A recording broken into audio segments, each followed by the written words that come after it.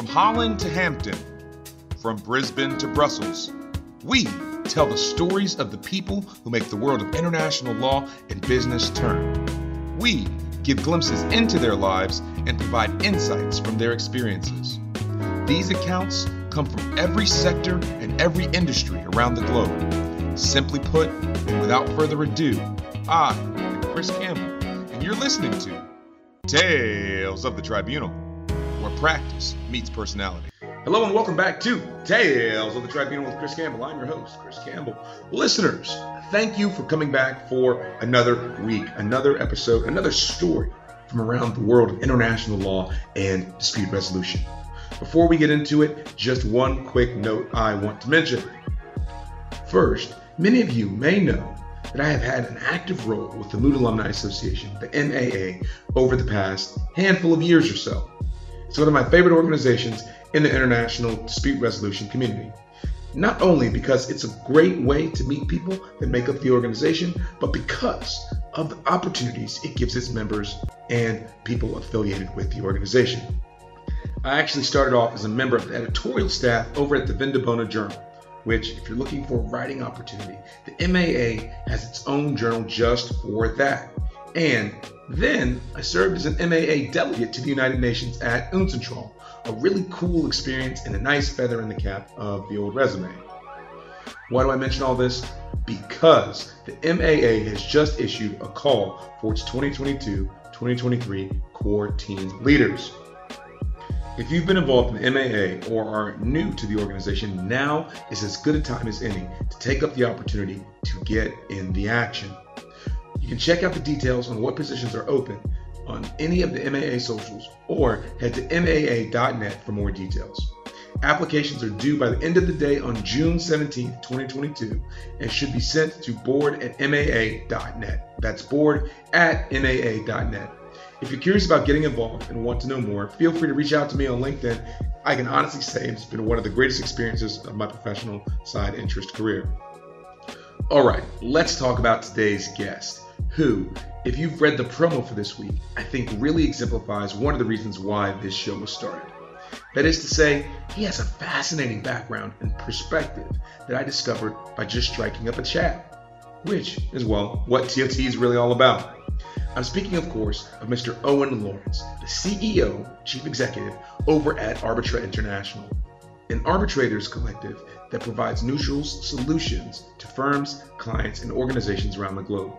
He's also a former rugby player, which, even as an American football fan, again, tip my cap to.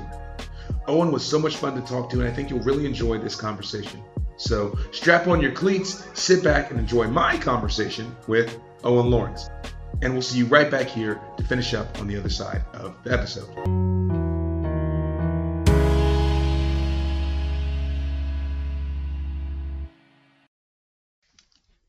Hello and welcome back to Tales of the Tribunal with Chris Campbell. I'm your host, Chris Campbell, here to tell you another tale, another story from around the wide world of international law, dispute resolution, and business. Listeners, we are in the digital studio once again, but unlike the last couple of seasons, and as you've seen from the first couple of episodes this season, we are on the road. We're on location recording with our guest. And that brings me to this week's special guest. As we sit here in jolly London, we are here with Owen Lawrence. Owen, welcome to the show. Hi, Chris. It's great to be here. Yes, and so Owen's going to tell you a lot more in just a moment, but Owen is with an organization called Arbitra. Now, before we get into Arbitra and all the interesting things that are going on there, Owen, I'm going to ask you the question I ask all of my guests. Who are you? Where are you from? What do the people need to know? It's a question I asked myself actually quite a lot recently. We launched Arbitra just 10 months ago, so it has been a bit of a blur, and who I am is quite a busy person at the moment. I am a broken rugby player, a tired dad, and chief executive of Arbitra International, a stable of arbitrators based HQ'd out of London here, with offices in Washington DC and 31 members all over the world. So I manage their practices. That's who I am on a kind of a daily basis. we're traveling quite a lot at the moment, so I'm kind of all over the place as this kind of post-pandemic world reopens and jurisdictions reopen, and that kind of snowball effect of arbitrations and new sectors and work is emerging. So yeah, I'm chasing my tail a little bit. But yeah, that's kind of me in a bit of a nutshell, I guess. Sure. And let's take that back. Let's rewind and we'll break it up just a little bit. So, are you from London? Is this home? I live in Essex. I live in suburbia. 30 minutes outside of the city. And that's your hometown. So you're from Essex? That's where I'm from. Yeah. Okay, got it. I mean, were you a lawyer by trade, or? I'm not actually. No. As I say, I left school to become a rugby player. Oh, wow. Okay. Which I did for a couple of years, getting broken, and then I ended up in a barrister's chambers, where I spent 2 chambers, 20 years. I spent in barrister's chambers, a barrister's clerk, practice manager, managing very junior barristers through to taking them on their kind of legal journey through to Silk, building the arbitration teams at Four Pump Court, and then 39 Essex, opening offices in Kuala Lumpur, Singapore, and running the international arbitration teams there before having 20 years with barristers is enough before I left there and moved over to Arbitra. Sure. No, that makes sense. Did they give you an honorary wig? All those years of the barristers? They should do. They're a bit dusty though. Yeah. No, that's really interesting. So you've it sounds like you had your rugby career and you started working in these barristers' chambers. What was that like? Did you just wake up and say, I really want to work in a barristers' chambers? Or what drew you to this line of work? Yeah, it was purely by chance, actually. The rugby played a little bit in it. I went back to uni to become a physio, having broken most bones in my body. But that wasn't quite for me, going from kind of gym and pitch all day and also earning money. So I looked to the city, and I was told about this career which is called clerking, in this kind of mythical place called the Middle Temple. I went along for the interview. I told them about my rugby career, and they said, right, I'm going to be perfect for a junior clerk. And really, that's where it all started. But I wanted somewhere where I could start at the bottom and learn my trade, and it was very much like an apprenticeship. You go on to do qualifications. There's the Institute of Barristers Clerks, which you can do qualifications in marketing and business management. And ended up, when I was at 39, running a team of 50 commercial barristers. Our chambers grew from 50 to 130 members, 50 silks, the highest percentage of female barristers, female silks at the bar, and with a very credible stable of arbitrators. No, sure. I mean, and it sounds, again, just like a really interesting path that I'm sure that I didn't have any idea about before, but that's really interesting. And so the last question I'll ask you about it is, it sounds like there's this sort of career path in barristers' chambers that's exclusive of being a barrister or something of the like. I mean, that's what everyone asks, actually. But no, it's the business. Chambers started out as kind of 10 barristers would have one clerk, and that clerk kind of managed their lives. They're the link between the instructions. They're the ones that allocate the work, that go out and find the work. And chambers have changed. They've become, as I say, the set that I was in had 130 members with international offices. We went from the bar has changed, that we would be pitching for council teams. We would be working alongside law firms. We'd be seconding in, and it was those relationships which kept the kind of revenue coming, kept the next case coming, the strategic diary management, the fees, the business coaching. Barristers, I think most of them are often brains on sticks, but their business acumen is pretty much non-existent. Their commercial and common sense. I strongly believe that as the law books are being pushed in one ear, the kind of the common sense and how to run their lives kind of falls out the other side, and that's where the clerk, the BD, the managing director is the essential part of keeping. It allows the barristers to focus on what they're good at, and while the clerks do the rest, the financing, the marketing, the management, the counselling, looking after all of their life. Well, sure. And I mean, it sounds like, so you are basically a business guy that's found himself running around with a whole bunch of lawyers. Yeah, and now arbitrators. Yeah. Yeah, and now arbitrators. Yeah. Very well, very well. And well, so Arbitra is the one of your initiatives that we'll be talking about mostly today. But do you have anything else that you're working on in parallel? Anything else that you've got on the fire? Yeah, I mean, 20 years in Chambers, you see a kind of whole spectrum of the legal industry, and so I do some consultancy work. The world has changed in the last couple of years. The legal tech side of the industry, I have a keen interest, and part of what I did actually after I left Chambers was part of an online disputes platform which really took off. I've parked that, left that behind, but I still do some consultancy roles. There's a lot of kind of private equity looking at legal tech, looking at boutiques, and we see it from quite a unique angle, sitting in between the chambers, working with the law firms, working with the expert firms, and we often bring conversations together.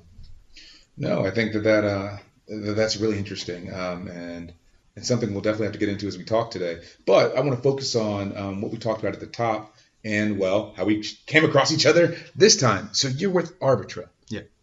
For those listening at home that aren't familiar, what is Arbitra? Yeah, Arbitra, it's your first port of call when looking for a arbitrator, mediator, dispute board member, adjudicator. Essentially, it's a stable of arbitrators. So, why it came about, how it came about. Sorry to ask myself my own questions, sure, but it helped me answer what Arbitra is. It's two pronged really. To law firms, it's a complementary service. It's putting a kind of a strategic approach to finding the most appropriate arbitrator or mediator for their commercial disputes. To date, there's not really been anything kind of like what we do with a full management team with phone lines and emails where law firms can contact us saying they need, I don't know, what did we have yesterday? A French national, Arabic speaking, oil and gas specialist. How do people come across and find the right people? And then equally, when they find them, or when they get down to their kind of final selection, we implement tools such as an arbitrator questionnaire that they may go through, or just having soundings from us. We follow up, we get feedback. Once our arbitrators have sat, we speak to the appointing party. We try. I think arbitrators can often get tired with or suffer from something we call judgeitis, which is particularly in like barristers and judges that have come back from the bench and they move into becoming commercial arbitrators. And what we do, all of our members, is remind them that we are the slaves of the parties. We are providing a client service. We see it all too often. You've seen this. Awards, a year after the case. How is that good for anyone in our industry? So for law firms, we manage, if we have the chairperson, we manage their time. We make sure we block out time for awards. That doesn't always happen. We're sitting here in the International Dispute Resolution Centre. I see arbitrators turn up, 2-week case, another week's case. And you think, when or how is that award coming across effectively? So for law firms, we offer these services. We are again the kind of the law's middle people in terms of, if you're trying to get dates, if you're trying to get access, if you want some clarity on when the award might come to you, we are the people that the law firms can speak to. So that's where we're quite unique. I mean, the other hat that we wear is for the arbitrators. Now, we provide, there's a whole wave. The pandemic has it sped this up, but there's lots of people stepping away from these conflicts houses. There's lots of people going out on their own, independent. But what we offer is all of the facilities they've been used to. We provide them with the infrastructure, the marketing, the accounting, the IT support, everything that they take for granted, the post box, the address. When people go out on their own, it's quite daunting. The business management, the business planning, the direction, the opportunities, being able to follow up. So for our arbitrators, we offer a full arbitral concierge. The ethos is we maximize their time so they can sit without worrying about, what admin tasks they've got to do, without chasing that bill, without loading that fee note, without filling out that ICC form, filling out, as you've seen, the 50 different institutions, 50 plus different institutions, which everyone needs to be on panel for these days. So yeah. So that's essentially that's what Arbitra does for law firms, for clients, but then also for arbitrators. Okay, and it sounds like there's a number of services too that aren't just necessarily localized to the locations where Arbitra is. That in theory, someone could be in a city, certainly where you don't have an office, and yet could still work with Arbitra and not necessarily even have to come to DC or London. Is that right? Look, arbitrators, they are global citizens. Yeah. They by nature, like yourself, they're in different airports. They're all over the world. But what a lot of people, a lot of arbitrators, a lot of lawyers want is a London footprint. You can't move away from the fact that London geographically and all the stats back this up, that it is the place to arbitrate. Where we sit now, you've seen it's busy, it's full. There's arbitrations, they're back in person, they're hybrid. So people come to us and they do look for that kind of that London footprint. Equally, that's why we have our DC footprint as well, because we do a lot of investor state work, and we've got a number of members stateside as well. So giving people that infrastructure, giving them that place to come. But equally, we've got people based in Sydney, in Brisbane, in Zambia, Tanzania, all over the world. But what they do have is they have this common address. They have access to us.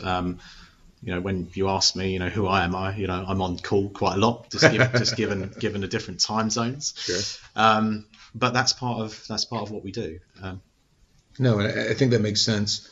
And I think a word that you use there that maybe just sums it up perfectly is infrastructure. You're the infrastructure for arbitrators and law firms or organizations that work with arbitrators, basically. No, absolutely.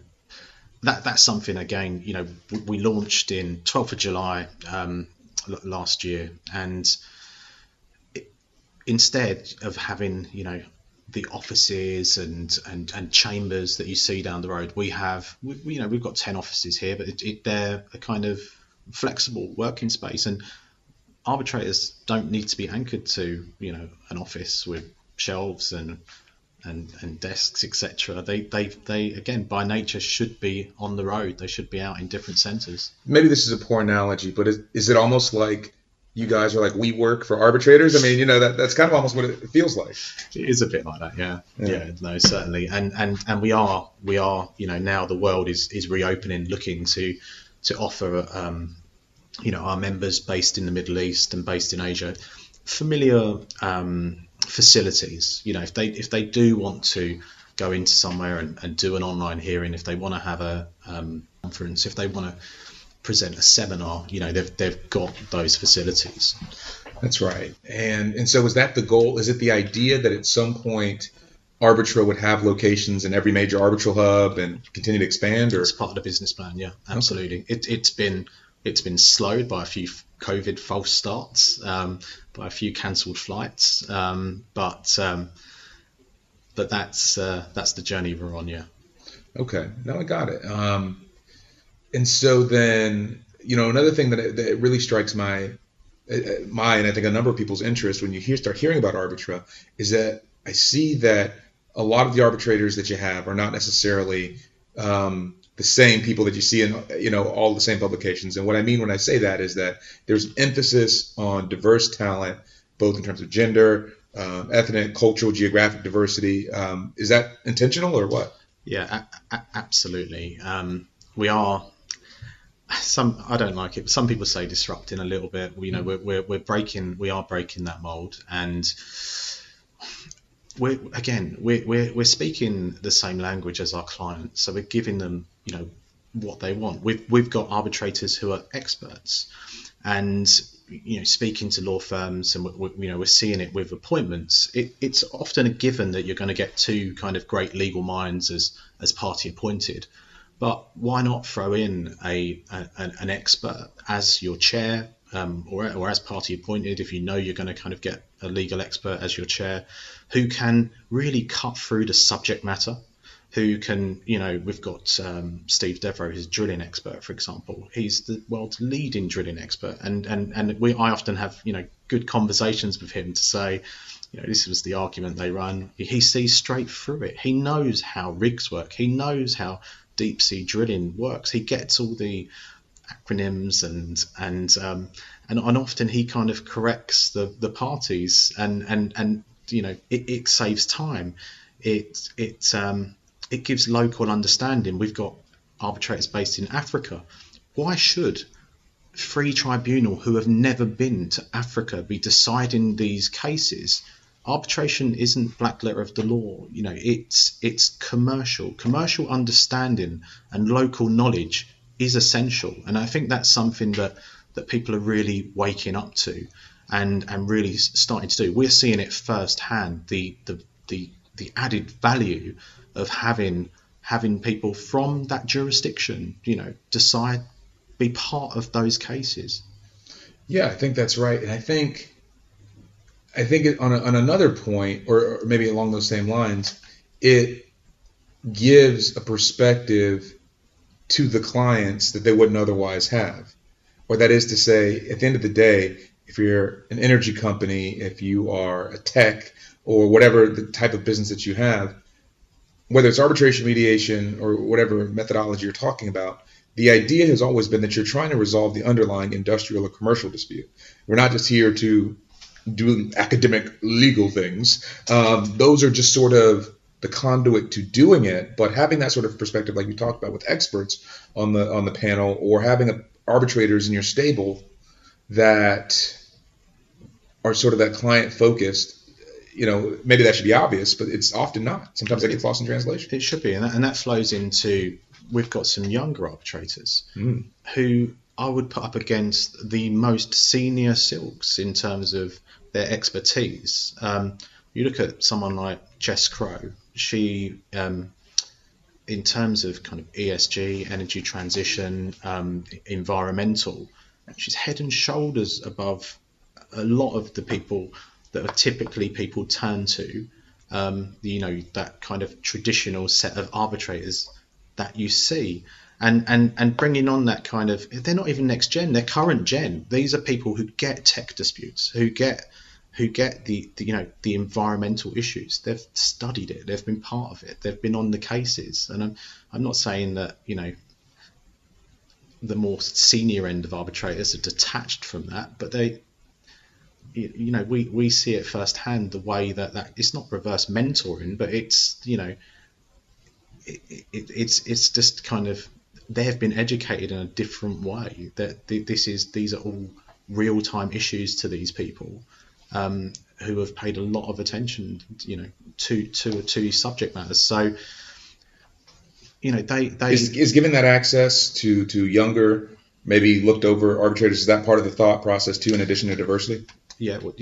Absolutely. And it's being embraced. The ICC have their young arbitrator scheme, and part of what we're doing is we want to go on people's arbitral journeys with them. So we don't want people turning up, after we've got a number of these, and it's good to work for them, that they've been like senior partner for 30 years, head of arbitration, and they, step away and now I'm an independent arbitrator. We like to we do at Arbitra, we do investor state arbitrations, but we also run 1,000 small claims arbitrations. And just similar to when I was, in chambers, we would make everyone do the small claims cases. We'd send them off to county courts all over the country. This way, all of our arbitrators are constantly writing awards, and these awards are just as important. I've got one person at the moment actually on a massive insurance dispute, and during the day they're doing that, and then on a Friday they've got a small claims arbitration, which means just as much to the parties, and actually they find that one the really interesting one. But it's just keeping, the more awards you're writing, the more you're used to it. Our arbitrators it's kind of conditioning them. Okay, and look, the next two questions I have for you are still about Arbitra. The first one, and you've kind of mentioned some of these things at the beginning of our time together. The first question is just simply, if you could describe your ideal client, who are the people that you're hoping, gosh, if they know about us, they should absolutely be coming through our door, giving us a call. Who are those types of clients? Yeah, for us, it is Big Law, and we have now memorandums of understanding with big firms, which basically says, look, firms are under the microscope not to use the same people time and time again. So again, we increase their peripherals. So what we say to them is, look, even if you're going to go to X, Y, or Z, send us the brief, send us the details, and we will let you know who's out there. We will improve the pool of arbitrators you're picking from. We will increase diversity. We will get you to think differently, and we may make you aware of someone who is better qualified.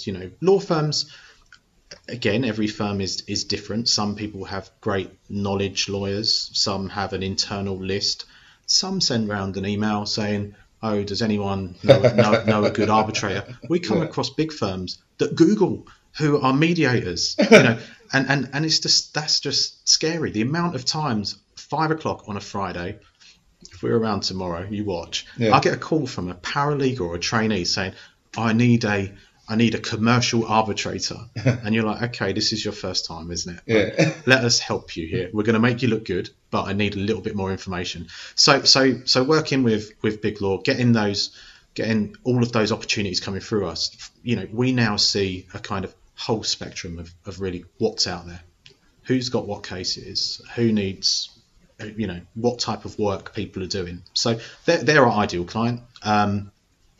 GCs, I think, appreciate what we're doing. I don't think they feel, this is the feedback I received, they don't feel they get a voice in terms of who gets that tribunal appointment. So, and I think they like to be involved. So we work with major oil companies, major airlines, and they really, I think, appreciate the attention that we give them and the options. So, they can go to the table with, actually, what about her or what about him? And so we introduce our arbitrators as well to these people. And in the in-house context, is it similar? Is it exactly the same as your big law clients, or is it some other arrangement, or how does that work? It's the same arrangement, but with in-house, we have a number of different products.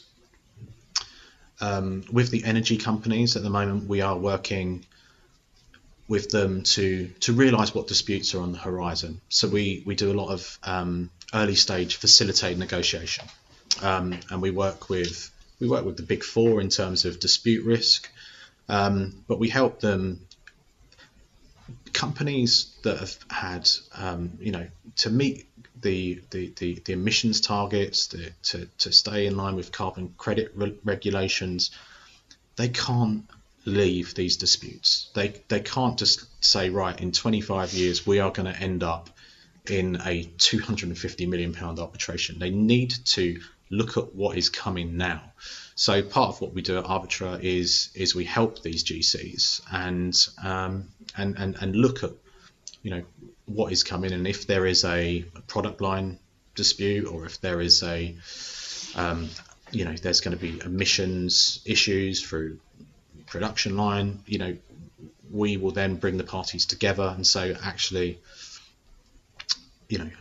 you need to look at this now. You need to retrain. You need to realign. And so we work with GCs in many different ways. But equally, what they really do like, as I say, is the ability to have a say in who actually gets it, and not just, oh, this person comes recommended, or I met this person at a conference. You know, it's really looking at their real kind of qualifications and what they will bring to a tribunal. And we'll matching it up to the specific dispute, because sure, maybe they have all this experience in banking, but like if it's a banking issue, but it's actually not really about the banking stuff, that's just sort of the backdrop, that can be a game changer in terms of making your decision. Absolutely. What are some of the challenges? What are some of the things that make it difficult that you're running into in the space that has been tough? I mean, challenges, it has been breaking the mold. So it has been, pitching for cases, and you think this person is the perfect arbitrator. They're going to complement the tribunal, and you think it's an absolute shoo-in. But then you see the tribunal and it's the same old people. People say they want something new, but they still want McDonald's. Yeah. They're creatures of habit, and it's it's trust, it's experience, etc. That can be kind of frustrating. But look, we're only 10 months old. We're knocking on the door. We are making people think differently and appoint differently, and as I said, bring a bit more kind of strategy to their selection process. That can be frustrating. I don't know. One of our issues at the moment is we've had a lot of applications. It's almost a full-time job, to be honest. Wow. A lot of it, victims of our own success, I guess. It's humbling, but we've at the moment, year one we wanted to grow to 10 members. We're 10 months in. We've got 31 members. Yeah. All internationally recognised, first-class arbitrators, mediators. We've got 50 live applications now. We're not moving forward with everyone. People at different stages of, people are more suited to, other organisations. That's quite difficult, but it's not a bad problem to have. Well, it's quality control, right? I mean, absolutely. Yeah. That's really interesting. I guess just a couple of final questions on Arbitra in particular. What's in the future? What's the horizon? You said that you wanted to go from 10 to 30. You wanted to get to 10. You're now at 32. What does success look like for Arbitra? Yeah, we want it. We've got our birthday coming up, our first birthday. Happy early birthday! Yeah, and we're gonna add a few more leading names. But now we have strength in depth, in sector, in jurisdiction, in diversity. We are, the real focus is on getting out to more law firms. Once we've been into firms, they get it. They realise it's a complementary service. It can only add value. That's next. As I say, the UAE is there's some advanced talks there, and hopefully we may add another address to our business card and website and materials. Another address. That sounds like people have to watch the website closely, huh? They do watch this space. Yeah. So yeah, there's that's our next couple of months, and then it's going to be just making sure everyone's settled in, happy, busy, and maybe a little break over the summer. Who knows? Yeah, got to find some time to get rest in there too. Okay. Well, no, look, that's really fascinating. That's interesting. Well, before we move on to the next topic, anything else you want to say? Anything else you want the people of the podcast listening community to know about Arbitra? www.arbitra.co.uk. Very well. Check us out. Follow us on LinkedIn. Yeah, no, we'll put that link in the show notes. Shifting just a little bit, as your career has developed, and you may have a specific answer as to the first point, but I'll leave it open-ended. Who have been some of your role models, some of your influences, that have sort of pushed or guided you in your mold-breaking endeavors? You know what? I think the arbitration community is actually a really proactive and friendly community, and the support that we had when we opened here at the IDRC. We had other organisations which offer kind of similar services, but really backing us and pushing us and welcoming us to kind of open here. Yeah. So I think in the community as a whole, you are surrounded by people that you can have honest conversations with, and no questions too silly, and people offer you good advice.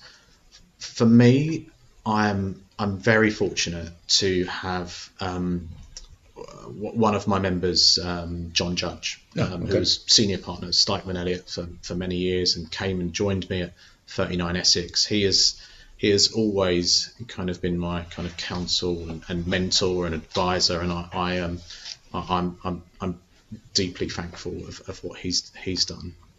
In terms of my own personal development, I worked with who I think is, and many people agree with me actually, the absolute leading barristers clerk at the bar, a true businessman, a true kind of entrepreneur within Chambers, and that's David Barnes, who was chairman of the IBC and sat on all of the IBA committees, and really took the Chambers we were at and really saw what was on the horizon. We moved strategically quickly into new sectors, new jurisdictions, and developed business. We grew the Chambers that I was at year on year. Revenues were beaten and targets were hit, and that was a fun journey. And his kind of schooling and education was priceless, and I'm very, very thankful. So, but really, I'm surrounded by the top legal minds. So when you talk about mentors, I think when you work in a law firm, you have your kind of senior partner or your team. But with myself, I constantly meet with legal leading minds. So I get to have this kind of spectrum of very clever people around me, and that is something that I guess is quite unique. And I get to, because I'm not competing with these people, I'm assisting. I have good, honest conversations, and people don't really, people don't hold back in telling me if I'm going in the wrong direction, or if there's something I should consider. So no, I'm very, very fortunate in that respect, to be surrounded by so many mentors. No, sure. One of the things that you mentioned maybe a little bit ago, but I think it sort of springs out of your answer just now, is, there were some COVID false starts, I think you said. I'd want to shift it just a little bit to ask, how has the pandemic changed things? I mean, in terms of what Arbitra does, or what its vision is, or maybe it has or hasn't. What has been the impact? What impact do you see? The impact it's dragged the profession 10 years forward, hasn't it, in terms of tech? But that's a whole different subject. And actually, what's quite refreshing is I'm seeing you've got your greener arbitration pledge badge on. We don't see so many. Hi, Lucy. we don't see so many papers, and obviously that's great. But what it has done is, I think people have realised they don't necessarily need the big law firms behind them. If they've got clients, we've seen this whole wave of really successful boutiques. Yeah. Coming out of so many different firms globally. What you've also seen is this kind of new wave of arbitrators realizing actually there is a career there. It's flexible and it works, and not being attached to the kind of conflicts that they were. So we've seen a real kind of wave of arbitrators who we have on our kind of we had on our radar probably in 5 to 10 years, but actually it's happening a lot quicker now. So the pandemic has changed that. Has it changed kind of hearings? There's obviously hybrid hearings, but you've been here twice in the last month. People are creatures of habit. They are back in person, but but it has kind of caused a bit of a backlog. So the need for new arbitrators is at a high right now, given the amount of work and the new sectors that have been born, out of the pandemic is obviously, a big change. Yeah. The thing that gets me really excited, Owen, is I think it's just a huge opportunity for innovation, for us to really re-examine how we've done things previously, whether it's conferences, whether it's hearings, whether it's meetings of all kinds of things. I think it's just a good opportunity to rethink those. And it looks like Arbitra's trying to be on the side of change to some extent. Yeah, without a doubt, and we've got people on various committees, but certainly the environmental side of things, that's going to be the real benefit, I think, and our members keep us in check as well. Yeah. No, I think that's well said. Okay, let's step back and maybe some easier questions. Okay. Let's see. What is on your bookshelf right now? What are you reading? What did I read? So an interesting book, actually. It's a book called Animal QC.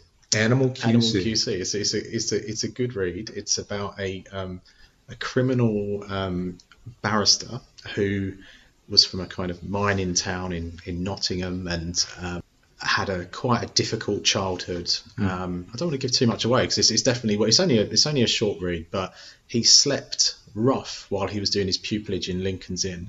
Okay. And now he is. There's lots happens in between, but now he is a leading criminal silk, and the journey, how he got there, is definitely worth it. It's on Apple for like a couple of quid or something. Okay.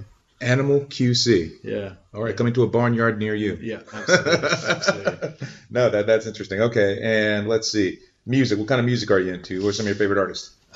Favorite artists. So I love my kind of 70s soul music. So I love a bit of Lou Rawls, a bit of Barry White, but then equally I love jazz music. I love my house music. I love dance music. I love all sorts of music. I have different music for different scenarios. If I'm going into on the train into work and I've got a big meeting, I might listen to some classical and just kind of chill. And when I fly, I've got a different playlist. We've actually got a Arbitra chill list, which is on Spotify, which we play in the office sometimes. So really, so check that out as well. It's quite a nice mix of music. And if I hadn't been chief exec of Arbitra, I might have been an international DJ. I don't know. You might have been. Okay, who knows? No, that's definitely going in the advert.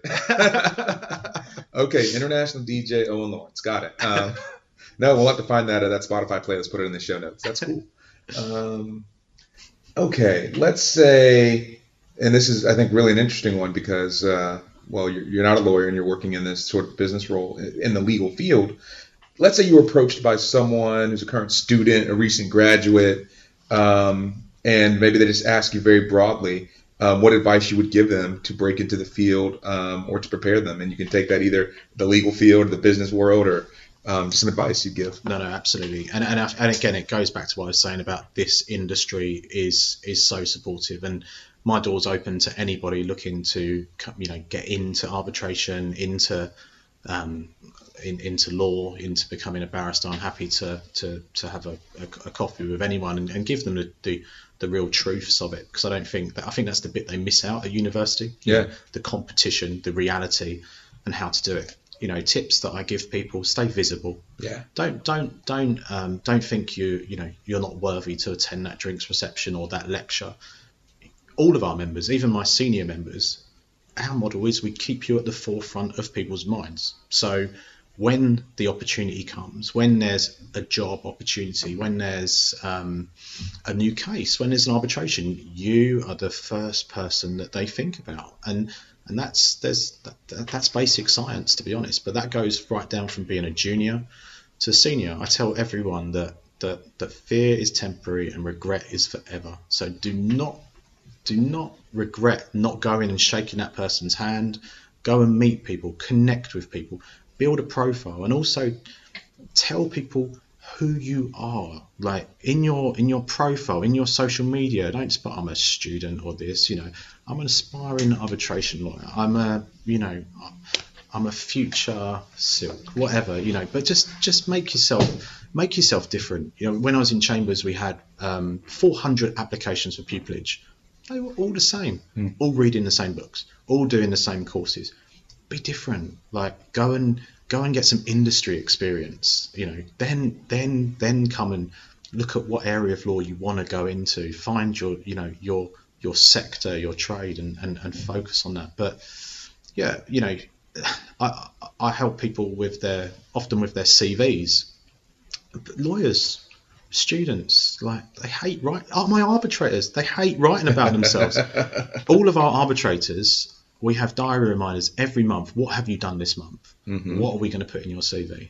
Mm-hmm. You have to keep adding the words, adding your experience. You have to keep evolving. So that's what I would that's what I'd kind of say to students. No, and I think that's absolutely right. And that some of the things you just talked about there, Owen, are things that we talked about here a number of times on the show. I like to call it, when I talk to my mentees, flooding the zone. You want to get out there. You want people to let people know what you're doing. What have you got going on? What are you working on? What are you passionate about? Because a lot of the times you're right. It is just sort of a sea of the same application. And if you just have to kind of close your eyes and just pick at random, why leave it up to chance? Why not build sort of an interesting profile and see what you can do? All of the members that join us, we go through the usual kind of, questions and interviews, etc. And then it's like, right, who are you when you're not an arbitrator? And it's our favourite question. We find out all sorts about our members. We've got a member who drives rally cars across the Sahara. We've got members who run marathons regularly, and actually, like, being able to join people through common interest. Everyone's a brain on a stick, that's kind of a given when you get to a certain level. Mm-hmm. But being able to find common ground. We've got two members actually who have a massive passion for ballet, and we've kind of brought them together. They're now friends. They sell each other. They talk about each other. And it's that having those, being an individual. With these cases, particularly as like lawyers. My kind of litmus test was, can I put you both in a basement for 6 months? You're not going to kill each other. Exactly. Are you going to get on? And people like-minded people. So that's what we do. Well, that's kind of the whole premise behind this show. Is that I kept meeting all these people at all these conferences and events, and was like, okay, this dude does like Muay Thai, and she's like an astronaut, and it's just all these interesting things. And then it's like, oh, I'm just a lawyer. Okay, yeah, sure. No, that's really cool. Okay, last couple of questions we're coming down to here, Owen. Let's say it's 5 p.m. on a Friday. You're somehow completely free for the weekend. You can do whatever you want, wave a magic wand. How do you spend that weekend? So, 7 and 8 year old daughters. Okay. Right now, soccer season. So, actually, I'm a really keen cyclist. Okay. And so I try and get out whenever I can. So, people think I'm mad, but because I have such a busy my kids have such a busy weekend schedule, I will go home. I will probably get an early night at 5 or whenever the sun comes up. Last weekend it was 5:15. Cycle with my friends. I'm part of a cycle group called the Tired Dads. Dads, okay. Which is a growing group. Sure. We will go cycle and off to soccer practice, mm-hmm. off to swimming, off to piano, and then finally some chill time, and then family time basically at the weekends. So I try and watch a bit of rugby league when I can, because rugby league was my passion. There's a big game this weekend actually. What position did you play? So I know, looking at me, you would never believe, but I was a wing, fullback, or centre. Okay. So I was fast, but now people mistaken me for front row, which hurts all the time. All of us have our past athletic glory, right? Exactly. No, okay. Oh, that sounds like a really active and fun weekend, or a good way to spend your time off. That's cool. Yeah. Well, listen, I've saved the hardest question for last. Do you have any shout outs? Anyone you want to name drop here at the end of the show? The shout outs. My team, obviously, who make it possible for me to what they say, swan around, I think they describe it as, but they do all of the important work, to be honest. I think our members realise that. So, and then equally the members that have invested in us and our time. I mean, that's the real kind of humbling side of this, and the shout out, has to go to them and the people that have believed from the outset. It's a big leap for a lot of people to come in with us, and I think we've built a really, really nice stable. So shout out to everyone at Arbitra. Fantastic. No, and you passed the trick of that question, which is not trying to name everyone because, well, inevitably, right? Yeah, no, yeah. Definitely. Yeah. Well, listen, I appreciate you coming by the digital studio. An hour goes by so quick, but thanks for stopping by. No, thank you so much. Great. And you want to sign us off? I am Owen Lawrence, and there is no disputing it. You are listening to the Tales of the Tribunal. All right. Thank you so much, and we will see y'all next time. Sorry, thank you.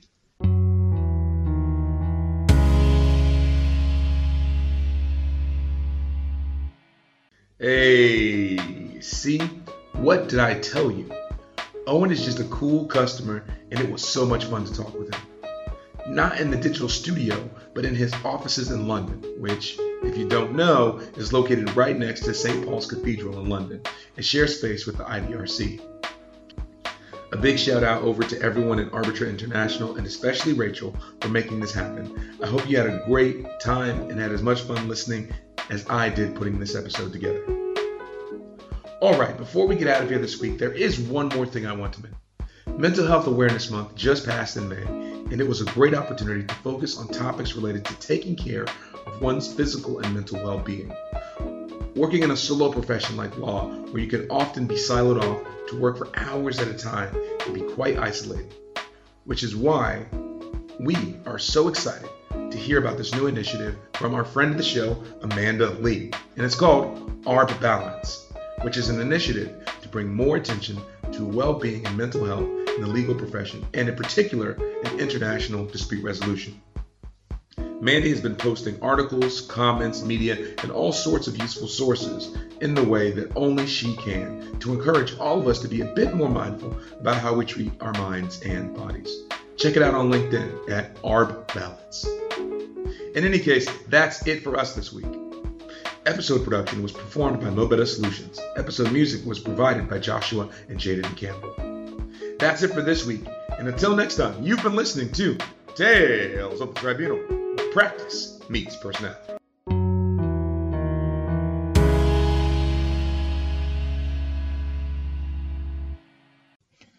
None of the views shared on today or any episode of Tales of the Tribunal is presented as legal advice nor advice of any kind. No compensation was provided to any person or party for their appearance on the show, nor do any of the statements made represent any particular organization, legal position, or viewpoint. All interviewees appear on an arm's length basis, and their appearances should not be construed as any bias or preferred affiliation with the host or host's employer. All rights reserved.